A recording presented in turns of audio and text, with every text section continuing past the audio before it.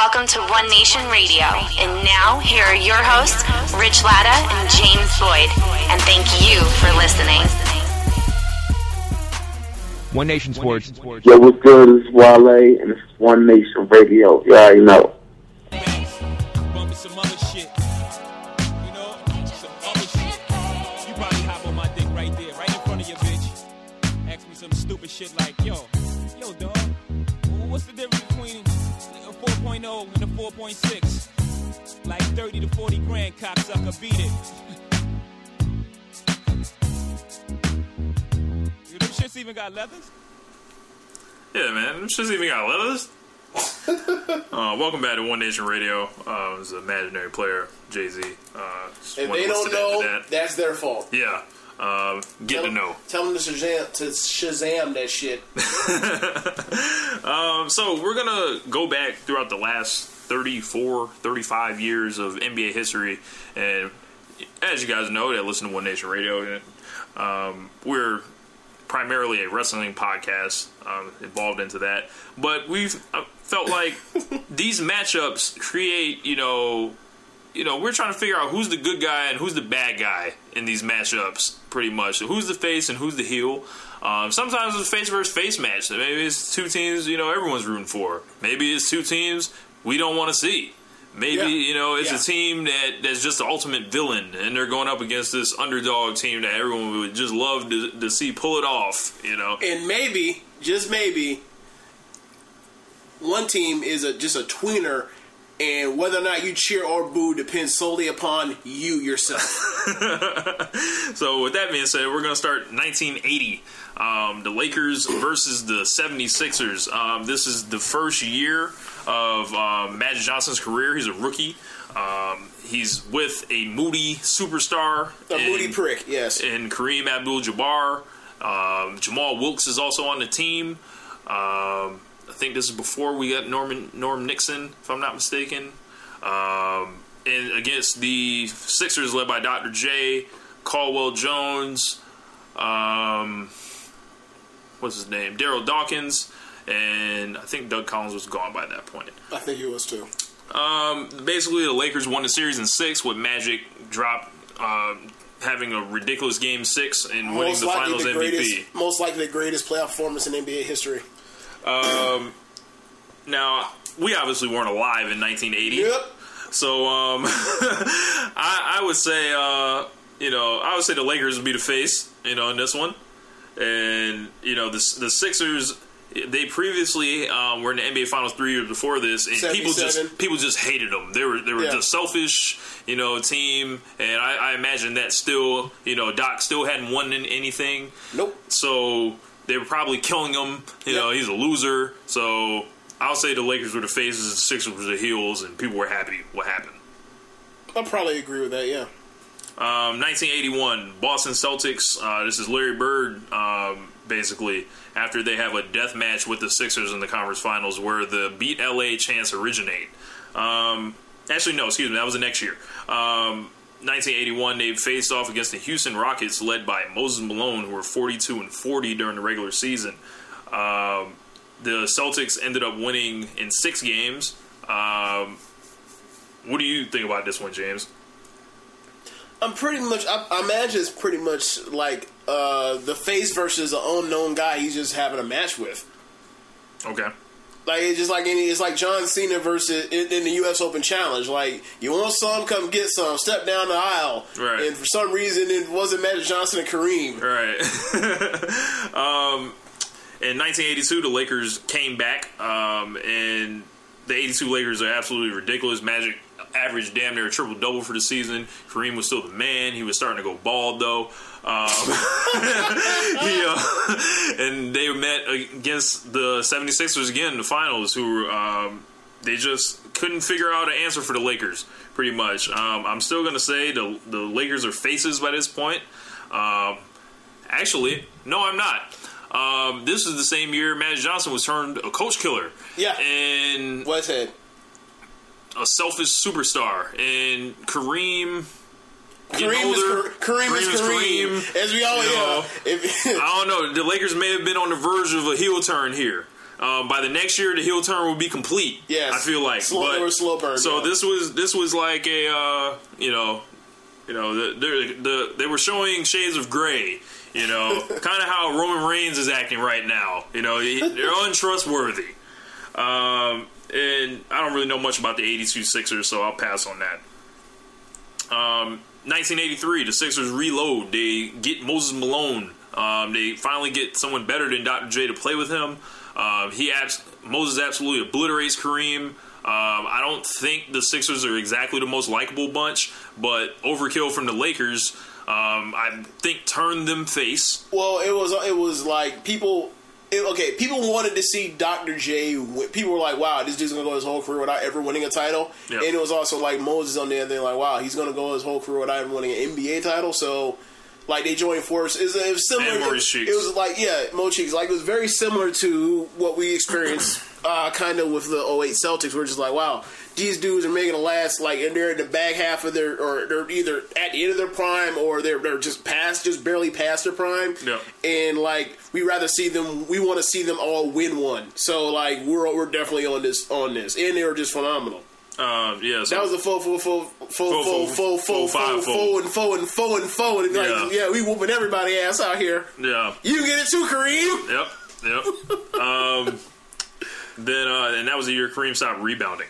1984, the Boston Celtics and the Lakers play. They meet in their the first Magic Bird matchup.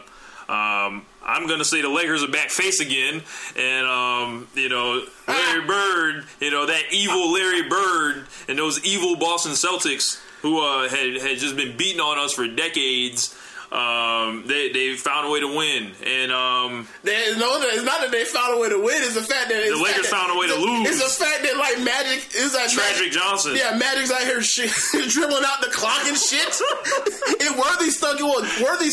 He's a rookie too. Doesn't matter. We don't care. Yeah. So like national wise, it was like I would actually say the Celtics were the faces then. The Celtics were the faces because this is like in the middle of you stupid. This is in the middle of Magic. That Larry Bird worship we don't like Magic.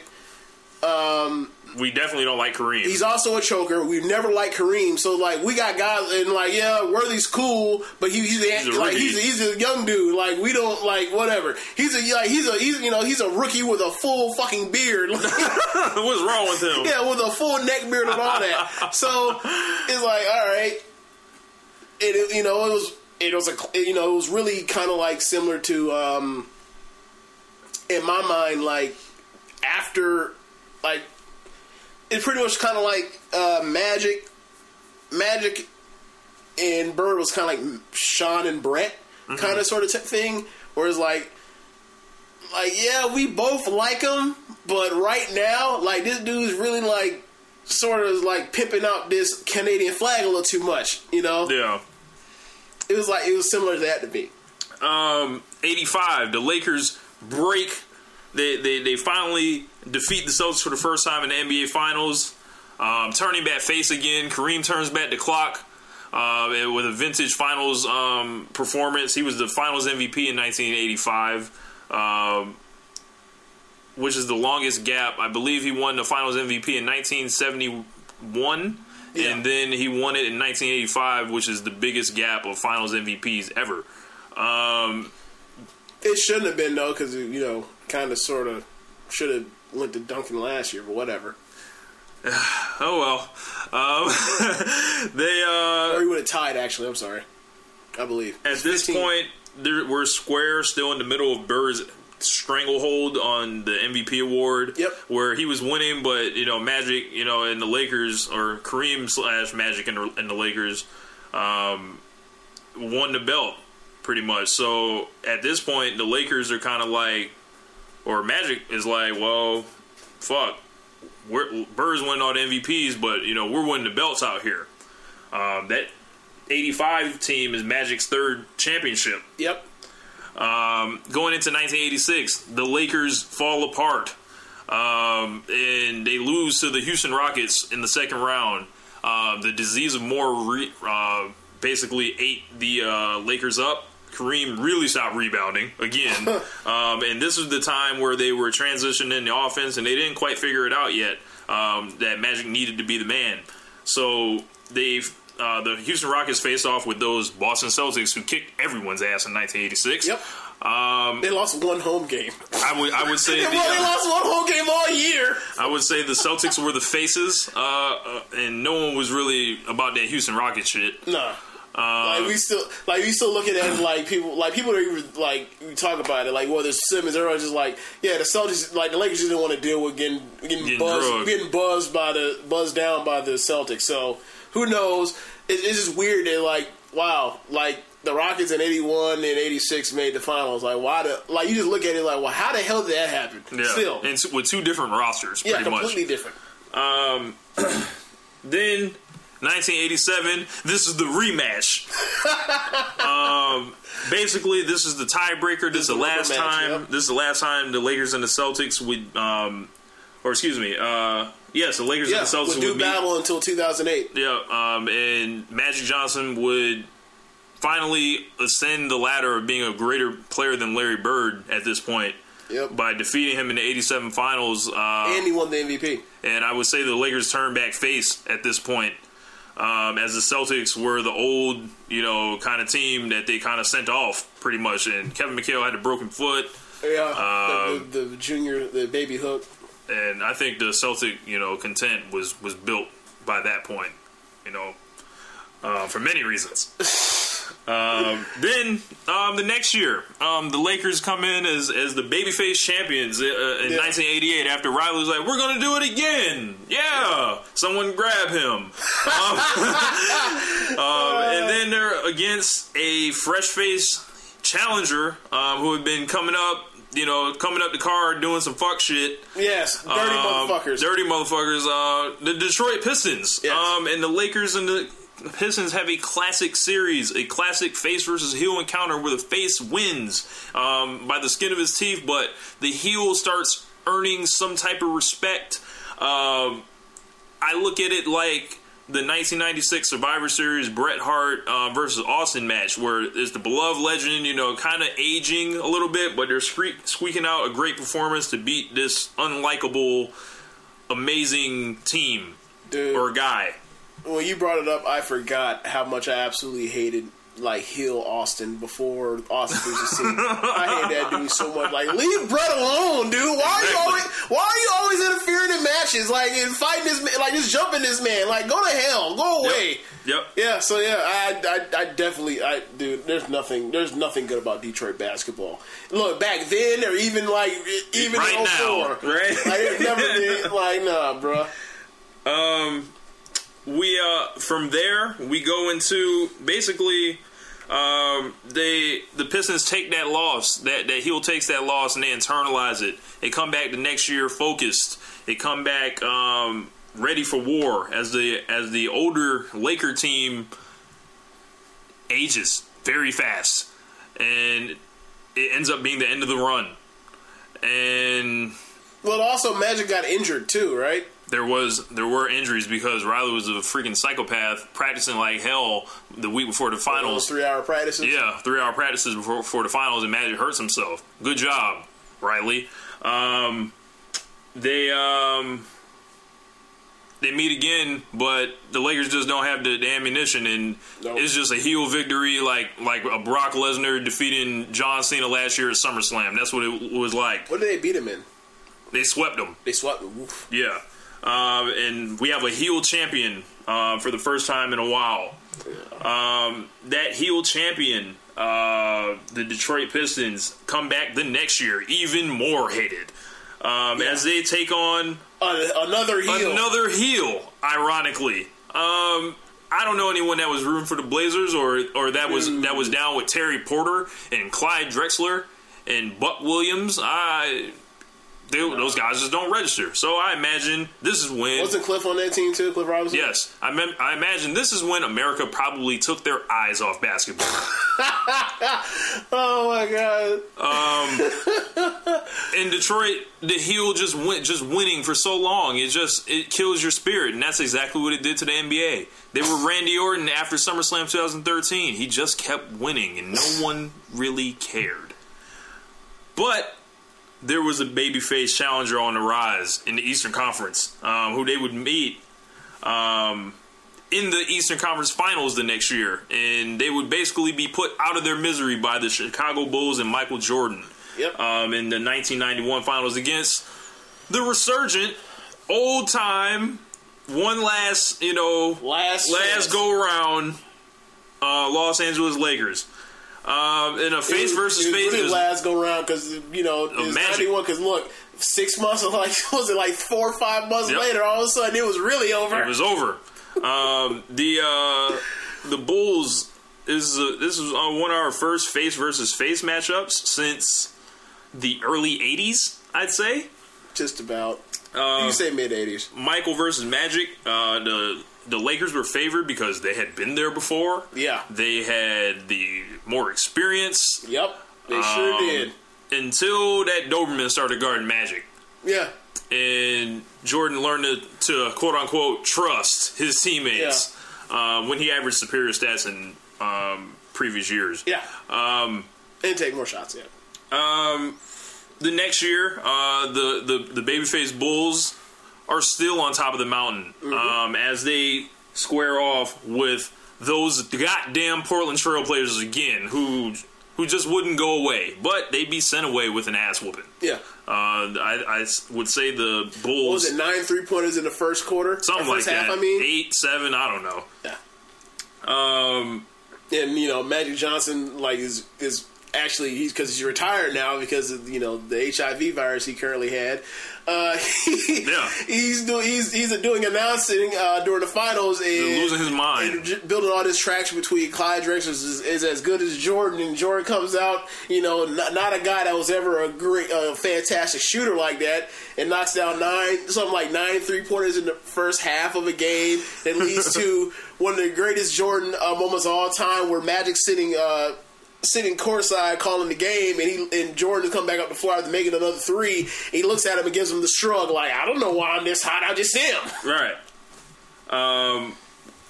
Up next, we the Bulls are they're the kings of the mountain. Yep. And at this time, I could imagine people just looking at the Bulls like, all right, is anybody going to beat them ever? But they get a challenger. They were getting stale. Yeah. This is kind of their 2009 John Cena phase. They had a challenger from the West, which was, I would say, they were a face team. Charles Barkley. When he got out of Philly, he stopped being hated. They stopped calling him a choker. He won the MVP that year. They were crowning him. They had the home court advantage. I would say this is a face versus a stale face matchup. Yeah. And the stale face ended up winning, and that face ended up just saying, you know what? I'm stale. I lost my smile. He just lost his smile. There's a lot more to it than that. I lost my smile. And it ain't as much as a little fake, a little pussyfoot injury. Yeah. Yeah, a little pussyfoot injury. Like, my father died. Like, come on. Yeah. Brutally. Yeah. And then our championship is up for grabs. Yeah. And basically what ended up being a ladder match in the 1994 NBA Finals. These guys basically, the Houston Rockets versus the Knicks. I don't even know who to call the face and heel in this matchup. I know it ain't the Knicks. Anthony Mason, John Starks, Charles Oakley. It was heel face. Everyone, Hakeem, after, the run in the 80s where he was underappreciated, he went through a period where he couldn't win. Then there were trade rumors about him, but they stuck it out, and they ended up climbing the mountain and winning the 94 Finals and becoming a face. The following year, they took on Shaquille O'Neal and Penny Hardaway. And they were the faces. They were the Orlando Magic were faces. I don't know if I'm Think kind so? of. Yes, absolutely. People love Shaq. Love Shaq. Like Shaq was at one point. So the Rockets turned heel in this matchup. I would say yes, because the Rockets weren't supposed to be in this finals. No, they weren't. Like, because the thing with like the Shaq thing, like Shaq was like the first, like gregarious, big, lovable big guy. Like Bill Russell, America was too fucked up at the time to even recognize like he was a good guy. Wilt, same thing applies to Wilt, except Wilt wasn't a winner like Russell was. Kareem was a moody prick, as we said previously. Hakeem, he changed. I mean, as a foreigner, and he changed his name. Yeah. Yeah, and then all of a sudden you just look up and you got Shaq. He's and Ewing? Oh no. Yeah, Ewing dealt with so much racism at Georgetown. It's like, nah, that doesn't apply. He's the most hated college player of all time. Probably it's either him or Christian Laettner. So then you go from there, and it's like, it's Shaq, and he's just like big gregarious. And they got those cool uniforms too. Clown. Yes, the pinstripes. Yes, and he has a smile, lights up the room, and Team USA or the second Team USA, that was a year after that, but still, they were a face that wasn't quite ready. Yeah, no, for prime time. Young because Shaq was 22 at the time, wasn't he? Something like that. Something like that. He was probably 23. I think 23. Okay. Yeah. And then our old challenger, our old champion, decides, my back doesn't hurt anymore. I've regained my smile, and they come back saying they're ready for war. In the '96 Bulls, but we can't just put the even before then when he came back early, he's like I feel a little bit better. It's like we can't just let you just win. We can't just put the strap on you just because you decided to show up. Right. You have to earn it a little bit. Just wait. You got to do a little job real quick. Just wait a little bit. Just wait. We trying to get Shaq and Penny and them up here now. And then they met in the conference final in a face versus face match because the Bulls were extra beloved. Because people were so happy that they were back. Yep. And they learned to appreciate him after that time off. The Bulls took on a heel Supersonics team. All that shit talk, all them dunks, foreigners. They had a big man who shot threes. That is just cardinal sin. What is that? Yeah. You get your ass underneath the rim. They played all the way out there in Seattle. Yeah, that 10:30 games I was telling you about. Yeah.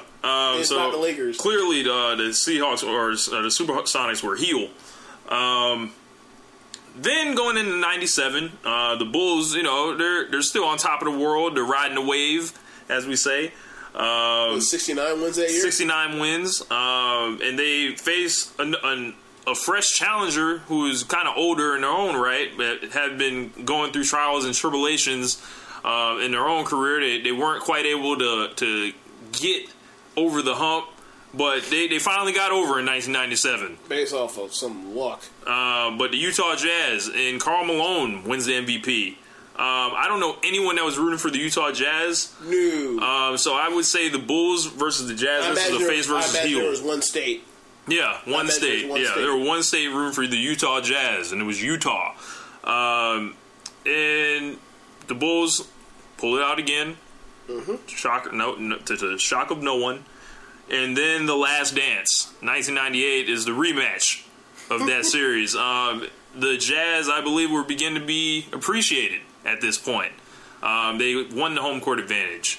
Good for them. The Bulls were going through hell trying to get out the East as Reggie Miller was out here cheating. Reggie Miller was out here winning. Out there cheating. That man pushed Jordan 4 feet away from him to get space. That would lead to more cheating in the NBA Finals as Michael Jordan pushed off Brian Russell and hit the game winner and goes into his retirement. Still as a face.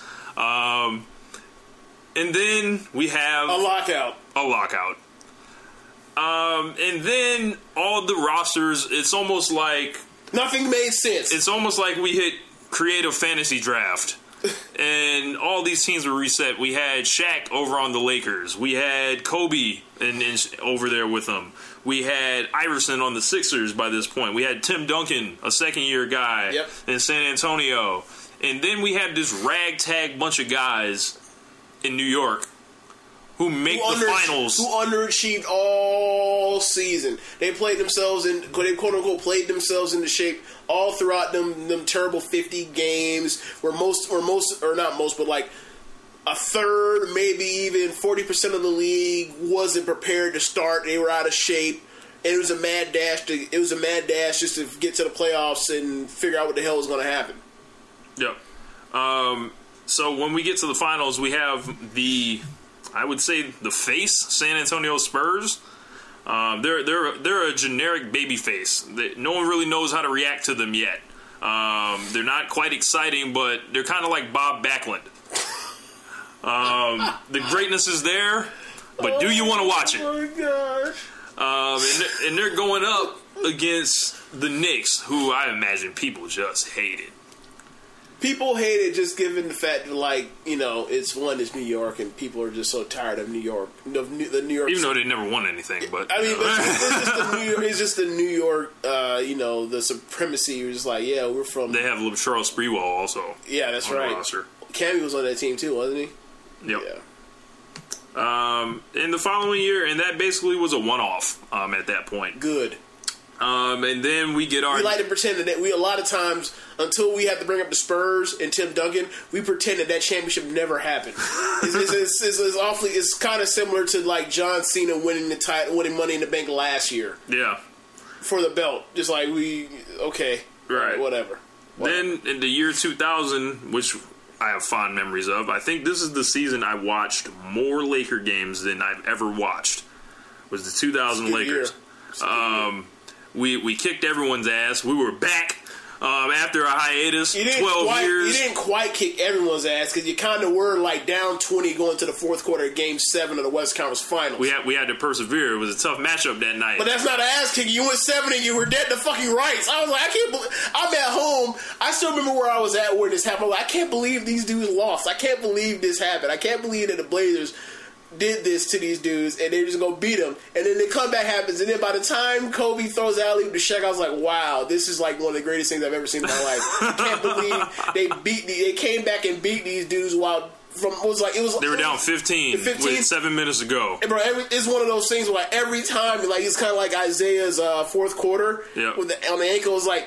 Every time it's like he scored more points. All of a sudden, like instead of it was being 20, it was 25 minutes. You know, he scored 40 in the fourth quarter on a hobbled ankle. Like I just said, like yeah, they were down 20, they were down 15. This same thing. It was like it's one of the greatest basketball like moments I ever watched. And the Lakers go into the finals riding the wave in their faces against the Pacers, who are finally found a way to break through after all these years. In a lot of ways, I would say they're a face also at this point. Yeah, because people were genuinely happy to see Reggie get to that point. And the one thing also was just the fact people weren't really hip to how dirty Jalen Rose was. And the Davis boys, but. The one thing that was just what we started to notice was that like it seemed like in the semifinals of these things that like it was sort of like whoever wins the West is whoever wins this one sort of is it's kind of like a weird thing where like if the three when it's like the SEC championship kind of kind of, but I mean like in the or in wrestling terms like it's kind of like when King of the Ring used to have like it used to be like 3 top guys in the Final Four, and then like whatever had like 2 of those 3 is kind of like, damn, that's kind of unfair. They got to kind of go through a war where this guy fit for 10 minutes to get to the championship to be crowned. Right. And it's, it's kind of still holds the same way now, even 15 years later. The baby faces start having turmoil amongst each other at that point. There's at this point they turned into a tweener in 01. They're a tweener. Yeah, and then Allen Iverson, who's been struggling for years, finally puts his head on right and ascends to folk legend status. One of the greatest face turns ever. Kind of like a Stone Cold Steve Austin anti-hero kind of thing. And the Sixers had their fair share of fans going into that finals.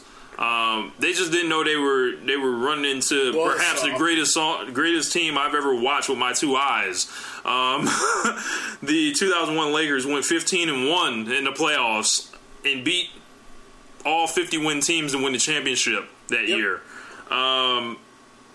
They are it also took how many points from Iverson in game one? 48. It took 48 points per game overtime just to lose. Just to lose. By the summer of 2001, the Lakers are heels at this point. People are burned out from seeing them win. I know because I'm a Laker fan. Oh, they win all the time. Kobe, he shoots too much. He's a ball hog. He should pass it to Shaq. Why break up what's already working? And then in the 2002, the real NBA championship was in the Western Conference Finals. Yeah. Which I would say the Sacramento Kings were faces all throughout the years. The Lakers just felt like we were just most hated at that time. People just wanted to see us taken out. They were in love with the way Doug Christie hustled. They were in love with Peja Stojakovic's jump shot. Mike Bibby was absolutely fearless. Bobby Jackson killed bench team. Well, to be fair, they played a more exciting brand of basketball than the Lakers were at the time. Yeah. They just were. And Chris Webber was an MVP candidate. He made first team All-NBA. At a time when there was Dirk, Duncan, and KG. And he averaged 27 and 11 that year. But when it came to the Western Conference Finals, the faces crapped their pants and the heels played on that poise they had. No, and the heels punched the only guy that had a heart on that Kings team, or elbowed him right in the nose and damn near broke his nose. I don't know what you're talking about. Sure you don't. Right? Sure you do. Sure I saw a dramatic face turn from the Los Angeles Lakers at the end of this. And that was one of their biggest. You're right. 02, they were definitely heels at that point. Lakers were heels. Like, wait, y'all don't love us no more? Y'all ain't got no love? Y'all ain't got no love for Shaquille O'Neal and Kobe Bryant? Well, let it be known. We don't love y'all neither. Fuck that side. Yeah, take this elbow. Like, the Lakers were walking in people's house and whooping their ass. Like, in Game 7 on the road. Like, and then we basically walk into the 2002 finals, collect, our trophy, and the Lakers don't make it back. Well, they made it back. Oh, they made it back. Later. That was their last championship. And then it takes something eye-opening and dramatic for them to become face again. Yeah. In 2003, those Lakers came back expecting just to run over the league just again, play themselves in the shape. We'll just wrestle whoever. When all of a sudden that team that won in '99, they were firing on all cylinders, and they kicked our ass.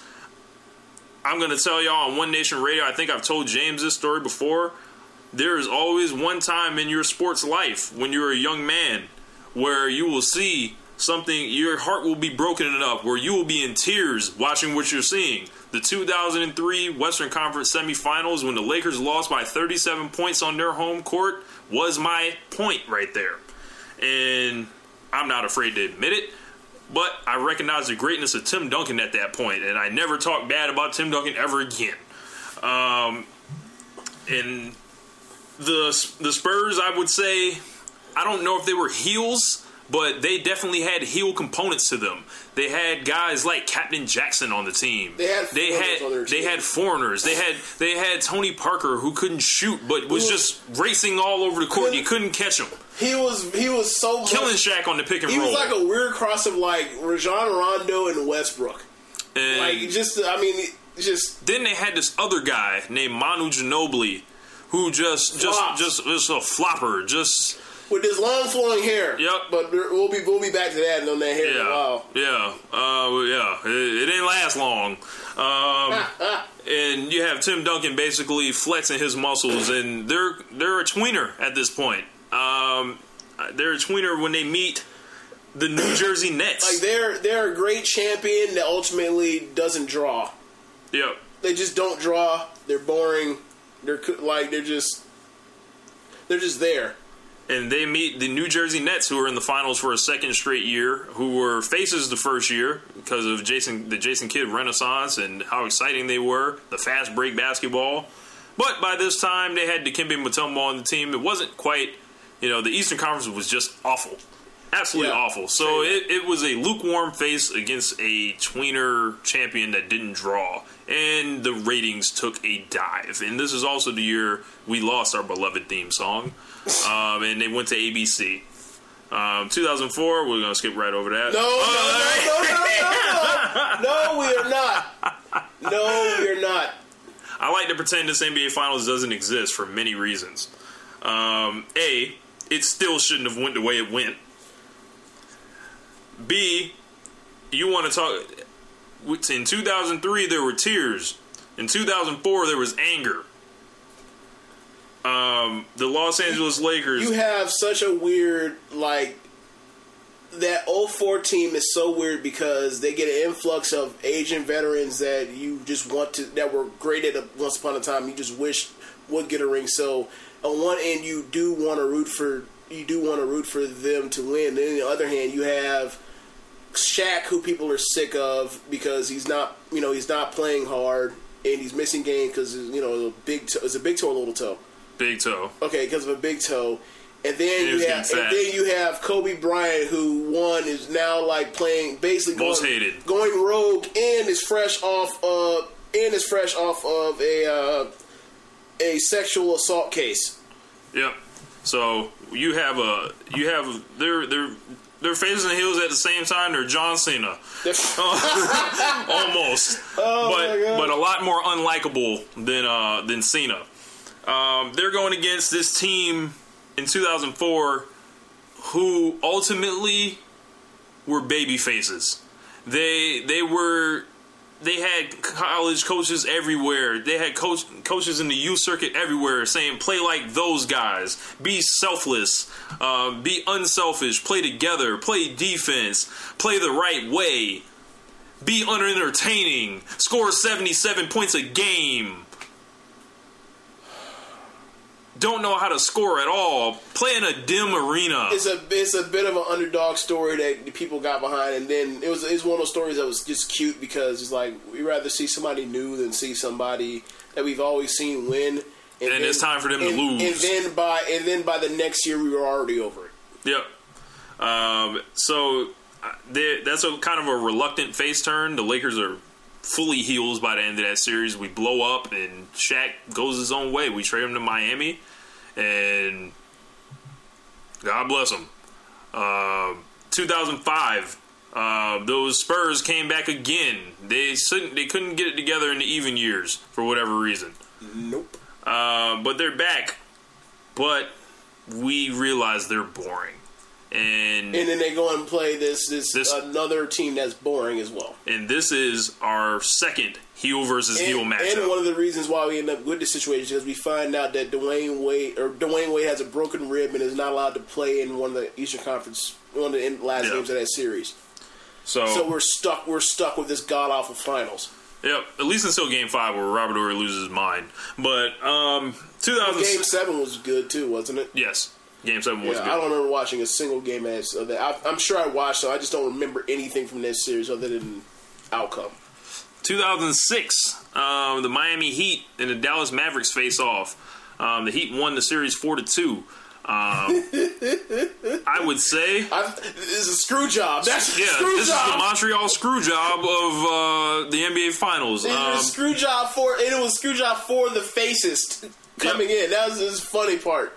We had to who would you say was the face in this situation? The Heat? Oh, the Heat absolutely were, because this was. Gotta think, this is fresh off of, or like 2 years removed from. Like, we're still rooting for Shaq. We're rooting for Shaq. Fuck that. Kobe still has a stink of what happened with him in the summer of 03 on him in Colorado. And also, most people blame Kobe for how those two relationship deteriorated and ended up with him leaving. And there was just a lot of stuff where Kobe was just public enemy number one. So the opposite of Kobe at the time was obviously Shaq. Yep. So, 2 years later, we get to the point where, they're down 0-2 in the finals, and then all of a sudden, Dwayne Wade somehow gets something like Was it 100 free throws in that series, or was it 90? It was 90. It was 96, something like that. Yeah, it was ridiculous. It was something ridiculous like that, where he was getting more free throws, or Dwayne Wade was getting more free throws than the Mavs' entire team, and like I think all three. So basically, Triple H was jumping in the ring during the Survivor Series and hitting the referee, so they couldn't make the fair count. That's pretty much what this was. Something along those lines. And I don't think the Mavericks were necessarily heels. It's just nobody was rooting for them because it was just like, all right, well, they're just in the way compared to they were just there. It's just like, yeah, they're cool, but like we like this Dwayne Wade guy a lot. We like this Shaq guy a lot, and they also had like Gary Payton on that team, and you know, there's a few guys they just wanted to see win more than they wanted to see Dallas because you know it's just Dirk. 2007. Those San Antonio Spurs, that heel keeps coming back. And they're against a fresh-faced bunch of trash. Trash surrounded by this one guy named LeBron James. A diamond surrounded by doo-doo. The Spurs basically lay a heel ass whooping on the San Antonio or the Cleveland Cavaliers and take that title and pretty much fade away in the championship scene. Seemingly, yeah. For a while, it seemed like they were done until they retooled. Yep. But there was something that wasn't quite working. They had to shift up the gimmick. Like, they had to, this kind of like, this is sort of like the, since we always talk about Tim Duncan and Undertaker, like, it's sort of like, after 07 was sort of like the biker part, that gimmick, like that shit wasn't over. Like, they out there, but they ain't quite cutting the mustard. How about y'all bring back the dead man? Yeah, the dead man, and that's what current day Spurs kind of are. But that was a good analogy. Then in 2000, I don't know if you noticed, James, we haven't talked about the Boston Celtics a whole lot. Since 1980. Since 1987. Yeah. There's a lot of things that happened along the lines. Lynn Bias, a guy that a lot of people thought in college was better than Michael Jordan was while he was in the same conference. He ends up dying before he ever played a game for the Boston Celtics. Mm-hmm. You have Reggie Lewis, who was one of probably the best Jordan defender in the league at the time, and a guy that looked like he was going to make multiple All-Star teams. He ended up getting in a car accident. His career was over early, and at that point, you had Bird. His prime his prime got cut short, so he didn't make it far until the 90s. Parrish and McHale looked at each other like when they saw Shaq out there, like, "Well, got to go." Yeah, and that's actually one of the funniest things I ever heard McHale say. They were just done, and they also were unfortunate because they were bad for a lot of years. Yep. And they had the worst team in the NBA in the time of the Tim Duncan draft, and they ended up getting, I think, the 5th pick in that draft or the 3rd. 3rd pick. They ended up getting the 3rd pick in that draft. Chauncey Billups. Yeah, and they were stuck with Chauncey Billups and traded him halfway through the season. Yeah. And they did a lot of bad stuff. Rick Pitino. Woo! You want to talk about somebody blowing up a franchise? Yeah, so Larry Bird didn't walk through that door. They ended up doing a couple good things, like Antoine Walker was a good thing for a short amount of time. Paul Pierce, they made it playoffs a few times, never were ever real contenders, and then they got to the point again where they were a really awful team again, and they had the most ping pong balls, and they ended up drawing snake eyes. I think they had was it the 4th pick that time or 5th pick? 5th pick that time. And they're like, fuck this, we're not settling for this. So they were able, because at that point in Minnesota, Kevin McHale was a GM. So this is kind of like Randy Orton basically winning the Money in the Bank from Triple H. Yeah, and then cashing in. Yeah, and the cash in turns out to be only the best defensive player of the last generation, which is Kevin Garnett, and he gets his last prime year out of him, and you also get Ray Allen, and you get 3 guys that are 3 of the 50 best basketball players of all time, and they get together and they still have something left in the tank, to quote Mark Henry. And they end up winning 66 games. And struggling in and they playoffs. Struggled throughout the first 2. They went 7 against the god awful. I'm sorry, just a team full of team of players you don't respect in the Hawks. in 08 in the first round. Then they go 7. toe-to-toe with LeBron in Game 7. They'll end up winning. And then they play the Pistons, who were still at that point making Final Fours consistently every year. Yep. Until they basically ended their entire run. And then they run to the Lakers, who were rebirthed with the trade of Pau Gasol falling out of the sky. Well, even before then. Because they were playing well before then that trade happened. Then they were like, wow, they actually are going to make the finals now. Yep, and it was like, oh my gosh, we're back. And it's the Lakers versus the Celtics. And this is one of the most all-time frustrating series in my Laker fandom, just because we just lost to a team that just had seemingly everything going for them. But also another thing is the fact of the way the 08 Lakers dismantled the 08 the West Spurs in the conference final, where the dirty Derek Fisher, Rick Barry play where he fouled him so he couldn't get a shot off to try to tie the game or to go ahead, and they beat him 5. 5. Yeah, they beat them in 5, and they're like, wow, this team is defending champions. And seeing the way the Celtics struggle, even though they won 66 games, the Lakers kind of got called the favorite when it was like, we didn't have home court advantage, and they won 66 games, so it didn't entirely make sense. But they had to play 14 games against the Cavs as a one-man team, and the Hawks that have no heart. Yeah. So the Lakers come out there and lose. They fall down 3-1. And what happened after that? Oh yeah, there was a point where we were up 20 something in Game 4, collapse, and that pretty much is the end of it. The Leon Powe game? No, that was Game 2. Okay, that was Game 2. Leon Powell. Then they basically humble us in Game 6 with a 36-point defeat, and something happens in the Lakers locker room. As they, I believe the Lakers were heels at this time. No, they were, because people were still mad at Kobe. Yeah, they were mad. Like, they didn't want to see. Like, forget the fact that he submitted one of the all-time kick-ass seasons in 06. Like, people were still mad at him. And that was a lot of time where the first wave of the Kobe versus Jordan thing was coming up on ESPN, where they were putting up all these at age whatever, Kobe's doing this, Jordan's doing that. So we had a lot of negative energy working against the Lakers that year. Before we do that, are we going to talk about it? What happened after that finals? Yeah. No. Immediately after that finals. The Ron Artest thing walking in the... No. What are you talking about? It was a video of somebody freestyling. Yes, we are going to talk about that. Because it always ends up working in the Lakers' favor in the end.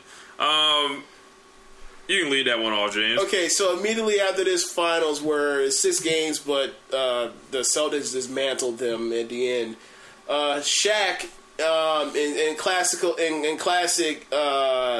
taunt your former rival mode, does a freestyle sort of thing, and looks like a House of Blues or whatever. And he drops like four bars on Kobe about the fact that he never won a title without Shaq. And then he ends it with the mic dropping line of, Kobe, tell me how my ass tastes. Unbelievable.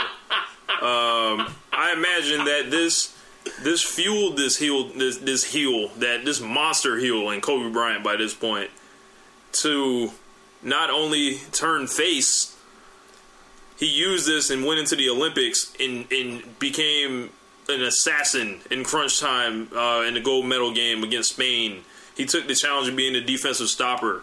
He basically kind of humbled himself to work hard. He started embracing the other big stars in the league. Before then, you never really heard much about Kobe's relationships with anyone, but you started seeing him show LeBron his training methods, and then LeBron starts taking off from there.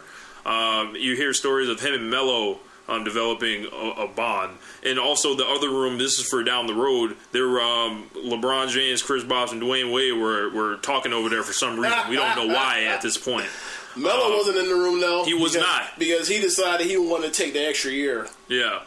And then the 2009 season comes. And to start off the season, the Celtics have one of the all-time great stretches to start an NBA season ever. There was something like they only lost 3 games until Christmas or something like that. Then the Lakers played them on Christmas, and the Lakers won. Yeah, like it was something like that where they just were on hell bent, where they were on pace to win like 70 games. Yep. And then KG's knee goes to hell at this point. He basically goes up and down, kind of how God intends, and something in his knee, like it wasn't an ACL tear, but it was something where it's like something similar to where like his leg would lock to where he couldn't like extend and whatever, like lock up on him, almost like it, just stuck at like a 75-degree angle for some reason. Yep. It just was lost for that year. And that run that they had, where like they were going to be just a runaway, like dominant year, they were just done, and that opened the floor for two other teams in the East. Basically at the same time, the Cleveland Cavaliers are taking a step forward during this year because LeBron James got a shooter. Yep. LeBron James got an all-star with him. Well, he wasn't originally all-star. He was a replacement all-star for Jameer Nelson. And Mo Williams. I can't believe Mo Williams just came up on this podcast. We're talking about the NBA Finals. Unbelievable. And then the Lakers complete the face turn by running back the Western Conference in the regular season and beating Carmelo Anthony and Allen Iverson in the first, or excuse me, that was the year before that. They walk into the Western Conference championship or playoffs, winning 65 games, but Kobe's not the MVP anymore. Wait, how many games did the Lakers win? 65. Oh yeah, the Cavs won 66. Cavs won 66 games, and LeBron won the MVP for the first time. But the Lakers would have the last laugh here. It still is the faces of the league. And now that I think about it, you know what like the 08 through 2010 Lakers are similar to? Say it. The Authority. Why would you say that? Like you had like Kobe Bryant and Seth Rollins, and then like you got to, if you want to get through Seth Rollins, you got to go through all them tall trees and Big Show and Kane. You got to deal with that. Like that's what you got to deal with. That's funny. To finally get to him, you have to deal with them three gigantic. And then can you wrestle as good as him? Yeah, exactly. So the Lakers beat an upstart Orlando Magic team in the finals who didn't really have much national traction. Nope. So they were kind of nameless, faceless faces. This was face versus face matchup. Lakers versus Magic is a cool kind of anesthetic on each other's home court. Florida versus California, two warm weather places. Who I'm sure the journalists enjoyed covering that finals. Probably. And then the next year, the Celtics. Or excuse me, we didn't talk about the LeBron meltdown. LeBron was awesome in the conference finals. And it didn't matter because the rest of the team was trash. And LeBron's game 6, he just ran out of gas. He scored like 22 points and he shot bad and he did the walkout. And this was the time with the puppets in the commercials as well. Oh, yeah. Right. And it was disrespectful for them to already have the Kobe and LeBron ones out. No, it wasn't. It was not. That's what they were saying. Sounds good. And then our face, Los Angeles Lakers, something changes. They kind of become the hunted. And when the Lakers become the hunted, we become the hated. The Celtics, at the same time, were slugging their way through the Eastern Conference. At one point, they were 25 and 20. They had a 500 record after the All-Star break. Yeah. They're 500 All-Star break, and then they turn in, or after the All-Star break. After the All-Star break. And they were dead in the water. Dead in the water, while the Cleveland Cavs were primed to just take over the league. 61 wins. But even though they won 5 less games, it was a much better team than last year with the addition of Shaq and Antoine Jameson. Whole all-stars, tremendous players. Yeah, keep in mind they were both in their mid to late 30s at that time too. Stretch 4. LeBron needed to stretch 4 to win at that point. Another MVP season, but the Lakers, as always, said we'll see about it in the finals. And he doesn't get out the second round. Yeah, and then LeBron, all of a sudden, something goes wrong. We don't. He blows. I don't know. We'll never know. There's rumors, speculations about someone having an affair with James's mother. There's other talk of quote unquote just tampering and tanking. There's also a pussyfoot injury involved in that situation where he had an elbow injury. So there's all types of stuff that we'll never know. Yep. They also, and then we get one of the most intense NBA Finals series we've ever seen. So, kind of the most watched since. Yeah. I don't know how to explain this exactly. It was a heel versus an aging champion. This was our series where it was up to you who you were rooting for. Yeah. Needless to say, I was rooting for the goddamn Los Angeles Lakers. Y'all know that. Which is so similar to, seeing the Lakers and Celtics back in the 80s. We're just like, just out of nowhere. Most people just couldn't imagine after the way that they played after the All-Star break that the Celtics could actually get to the finals. And then and at that point, like, the Lakers looked like they were, on dynasty mode. Like, you just breeze through here. And for the most part, they did. Did any other series go to 7 in the West that year? The Lakers had a tough first round. Our first round was the toughest series. The Thunder. Right? Oh, it was against the Thunder. We whooped Utah's ass in the second round, and we killed Kobe. Did all that airplane shit. 6 or 5? 6. Okay. We did all that airplane shit. Like, Kobe was just like hitting ridiculous. Like, yeah. Look up Kobe Bryant airplane, and you'll see what we're talking about. Yeah, they literally ended the Nash Amari Suns run. Yep. And then we go into the NBA Finals where it's an absolute war. We can probably tell this story. We watched Game 1, and the Lakers absolutely obliterate them, and it looks like it's going to be a sweep. Kobe Bryant is sitting next to Chris Rock, who's trying to talk to him, but Kobe Bryant is looking like square ahead and absolutely ignoring him. And I think Kobe dropped 40 that night, if I'm not mistaken, but that was to be short-lived. The next night, these guys got me to go out to Wing House to watch this NBA Finals game. You have to let them know Wing House is just like a sports bar. A sports bar. Yeah. Local sports bar. Known for its wings. And the Lakers, all of a sudden, Ray Allen can't miss. Nope. The rim was the size of my wingspan. And you just want to talk about frustration. I'm like, you know what? I'm not watching any of these other games for the rest of the series. With the rest of my friends. In public. For the rest of the because the last time I was in public was Game 2 of the 2008 Finals, and that didn't work out well either.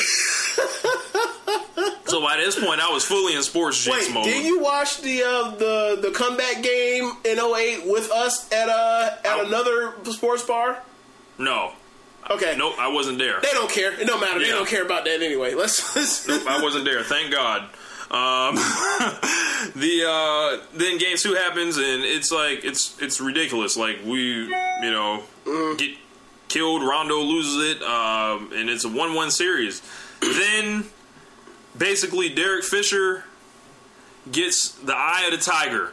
He basically carries us, and he's crying in a post-game interview because it was just he was so overcome with emotion, just the war, and it was every one of those games was like it was a religious experience. What also people need to know is the year before he pulled that same move where he stunk the entire game and then pulled out against the Magic washed up and won an overtime game for them, and he cried the same way. So that's kind of like we like, oh, okay, we see that's your go-to move. You just cry. Yep. Get you like. Meanwhile, love it or hate it. Exactly. Meanwhile, his skills have deteriorated to the point of where the only thing he has is the old man kung fu grip in shoulders and forearms that have been sharpened like a shiv. And then Game 4, the Lakers, we're like, okay, we hear these stats. If it's tied, 1-1, whoever wins Game 3 usually wins the finals. Phil Jackson, if he wins Game 1, he's undefeated. Both stats are working in the Lakers' favor. And then stuff changes.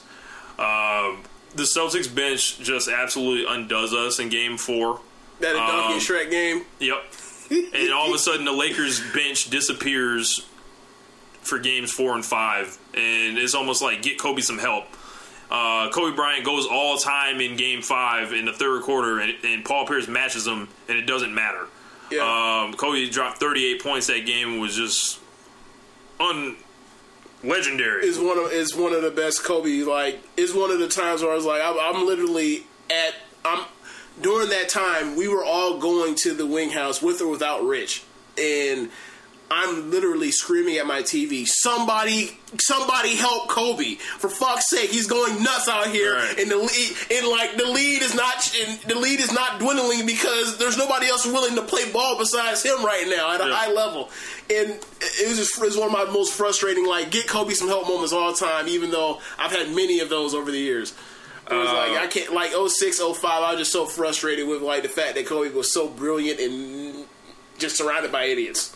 Then that stat pops up again. Whoever wins Game 5 after a tie series usually wins the game. So the karma swings back the other way. It's always 80. It's always something like 80, 84%. Yeah. So the Lakers are flying back across country this year. We have the home court advantage instead of like the 08 matchup.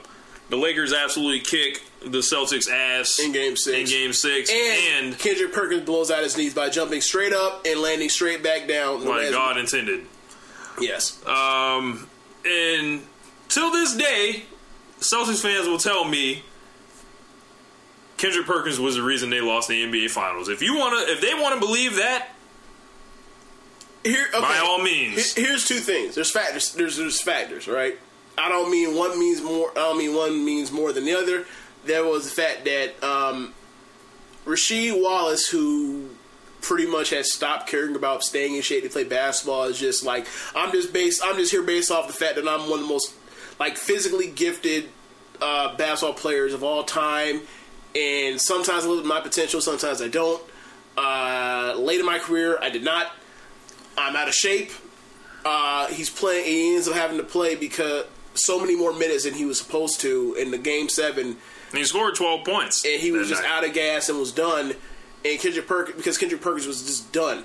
And then you have one of the worst three-point shooters that takes a large number of them throughout the season, makes a fucking prayer three-pointer. And let's start with that whole game.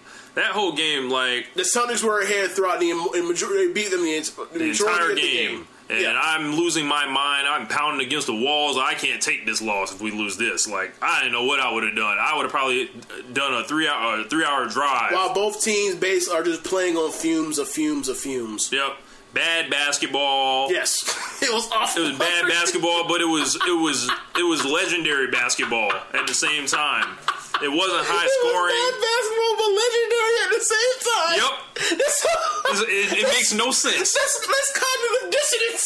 It makes no sense, but they had to be there. They just have to trust me. The Lakers end up tying the game at 55. The only reason why it was legendary because it was such a swing. It was for people's legacies. It was such a swing either way for both teams. Yep. Every possession was literally like a championship round. And while Kobe was having a tough shooting game, he was impacting the game in other ways. He was rebounding. He was getting his teammates involved. And meanwhile, while all this is going on, Ron Artest is silently having a great game. And Pau Gasol is having a great game. And then in the fourth quarter, the Celtics go away from their team concept and start trying to play hero ball, which completely it doesn't go with their Ubuntu shit that they were doing. One thing was they weren't necessarily the greatest offense in the world anyway, efficiency wise, with Rondo Rondo outsmarting himself playing, running plays anyway. So they had times where they just, because they were so stout defensively for all those years, they were able to survive whenever their offense went cold. But their offense just, it was really cold. Yeah, I don't even know whether or not describe it as lemon booty or not. I have no idea. What happened was they settled for a lot of jumpers and they stopped attacking the rim. Meanwhile, the Lakers started attacking the rim. Kobe went to the line a bunch. Bynum went to the line. Gasol went to the line, and we basically rebounded them to death off of all those missed shots turned into opportunities. And at the end, the Lakers just pulled it out, and it was a face. What was the turning point of that of pulling it out? There was a possession where the Lakers were up by 2, I believe, and Ron Artest is on the free throw line extended to the right. Ron Artest catches the ball. He raises up to shoot. The entire arena yells, "No! Yeah!" After he makes the shot. It's like, it's still in my mind like the most like, this is bullshit. A bad shooter makes a shot. That's not supposed to happen. Well, forever he went in Laker lore. Yeah. True Laker. What was more bullshit, right? That shot or the Josh Smith barrage in Game 6 against the Clippers? Josh Smith. Okay, Josh Smith. Because there was a couple years Artest could shoot. He knocked down 3 threes. I was like, "Are you serious, dude? Get out of here." Then basically, that's the end of an era. That was the Undertaker versus Triple H in a Hell in a Cell match. Yeah, pretty much. And both guys are never the same pretty much after that. And the Celtics fade away. The Lakers try to keep going, but something's missing. We didn't know they couldn't get it done until it happened. We just thought, wow, like they'll always figure it out. Yeah, for a while we did. We did, and then remember what we were talking about? And we thought LeBron there's weird things happening in that corner room. Yeah. So, and even after that, the way he exited that 2010 season with the Cavs and losing in 5. I'm sorry, did he lose 5 or 6? 6. Okay, losing in 6, but it felt like 5. Yeah. Next thing you know, LeBron and Chris Bosh are teaming up with Dwayne Wade to play for the Miami Heat. And cheating the league. And the integrity of the sport goes to hell. They become quite possibly the biggest heels in NBA history. Yep. And this is the mammoth mega heel turn. The Lakers are turned babyface. All by committing the greatest hubris of going wherever the fuck you want to when you're allowed to. Well, that's the great hubris they're committed. Like that's the chair shot. That's the chair shot. That was Seth Rollins turning. I'm saying in any situation they threw Marty Jannetty through the glass. Like that's the low blow. Like that's all that. And that's handing Austin the chair. That's all that. And this match ended up being a rematch from 2006 where the Mavericks. That same guy, Dirk, is back. But he's a lot more beloved at this point. Let's just do it real fast, right? The Lakers died in Dallas. No. Let's make it really the real fast forward. We just fast forward through the next 4 years, right? All 4 years, the Western Conference were faces, and the Miami Heat were heels. Yep. The end. Yep. Honestly, they lost the first, they won 2, they lost the first, they broke up, and the heel ding dong, the witch is dead. And that leads us to this year, where we got face versus face. We have face versus face. Very long podcast, everybody. But because we did this ridiculous segment about faces and heels. Faces and heels. I don't know. Especially just an extensive recap of the 2010 NBA Finals. Yes, with that in there, and also the which is still my favorite finals. Yeah, same here. Basically, we have a face versus face matchup, and it's gonna be on you who to root for. Who do you want to see? Do you still carry this content that the Miami Heat have with LeBron, even though he did the same exact thing? Oh, South Florida. We know whose face is South Florida. Yeah, it's Steph Curry. It's Chef Curry and them. We're gonna see. Warriors in 5. Warriors in 6. But that's going to wrap up One Nation Radio. Hope you guys stuck with us. If not, suck it. Yes, we're out of here. Later. BetMGM has an unreal deal for sports fans in Virginia. Turn $5 into $150 instantly when you place your first wager at BetMGM. Simply download the BetMGM app and sign up using code Champion150. Then, place a $5 wager on any sport. You'll receive $150 in bonus bets, regardless of your wager's outcome. And if you think the fun stops there, the King of Sportsbooks has plenty of surprises in store. Check out daily promotions, same-game parlays, live bets, and so much more. Download the app in Virginia today and get $150 in bonus bets instantly from your first wager. Only at BetMGM. BetMGM and GameSense remind you to play responsibly. See BetMGM.com for terms. 21 plus only. Virginia only. New customer offer. Subject to eligibility requirements. Rewards are non-withdrawable bonus bets that expire in 7 days. Please gamble responsibly. Gambling problem? Call 1-800-GAMBLER. Promotional offer not available in Washington, D.C.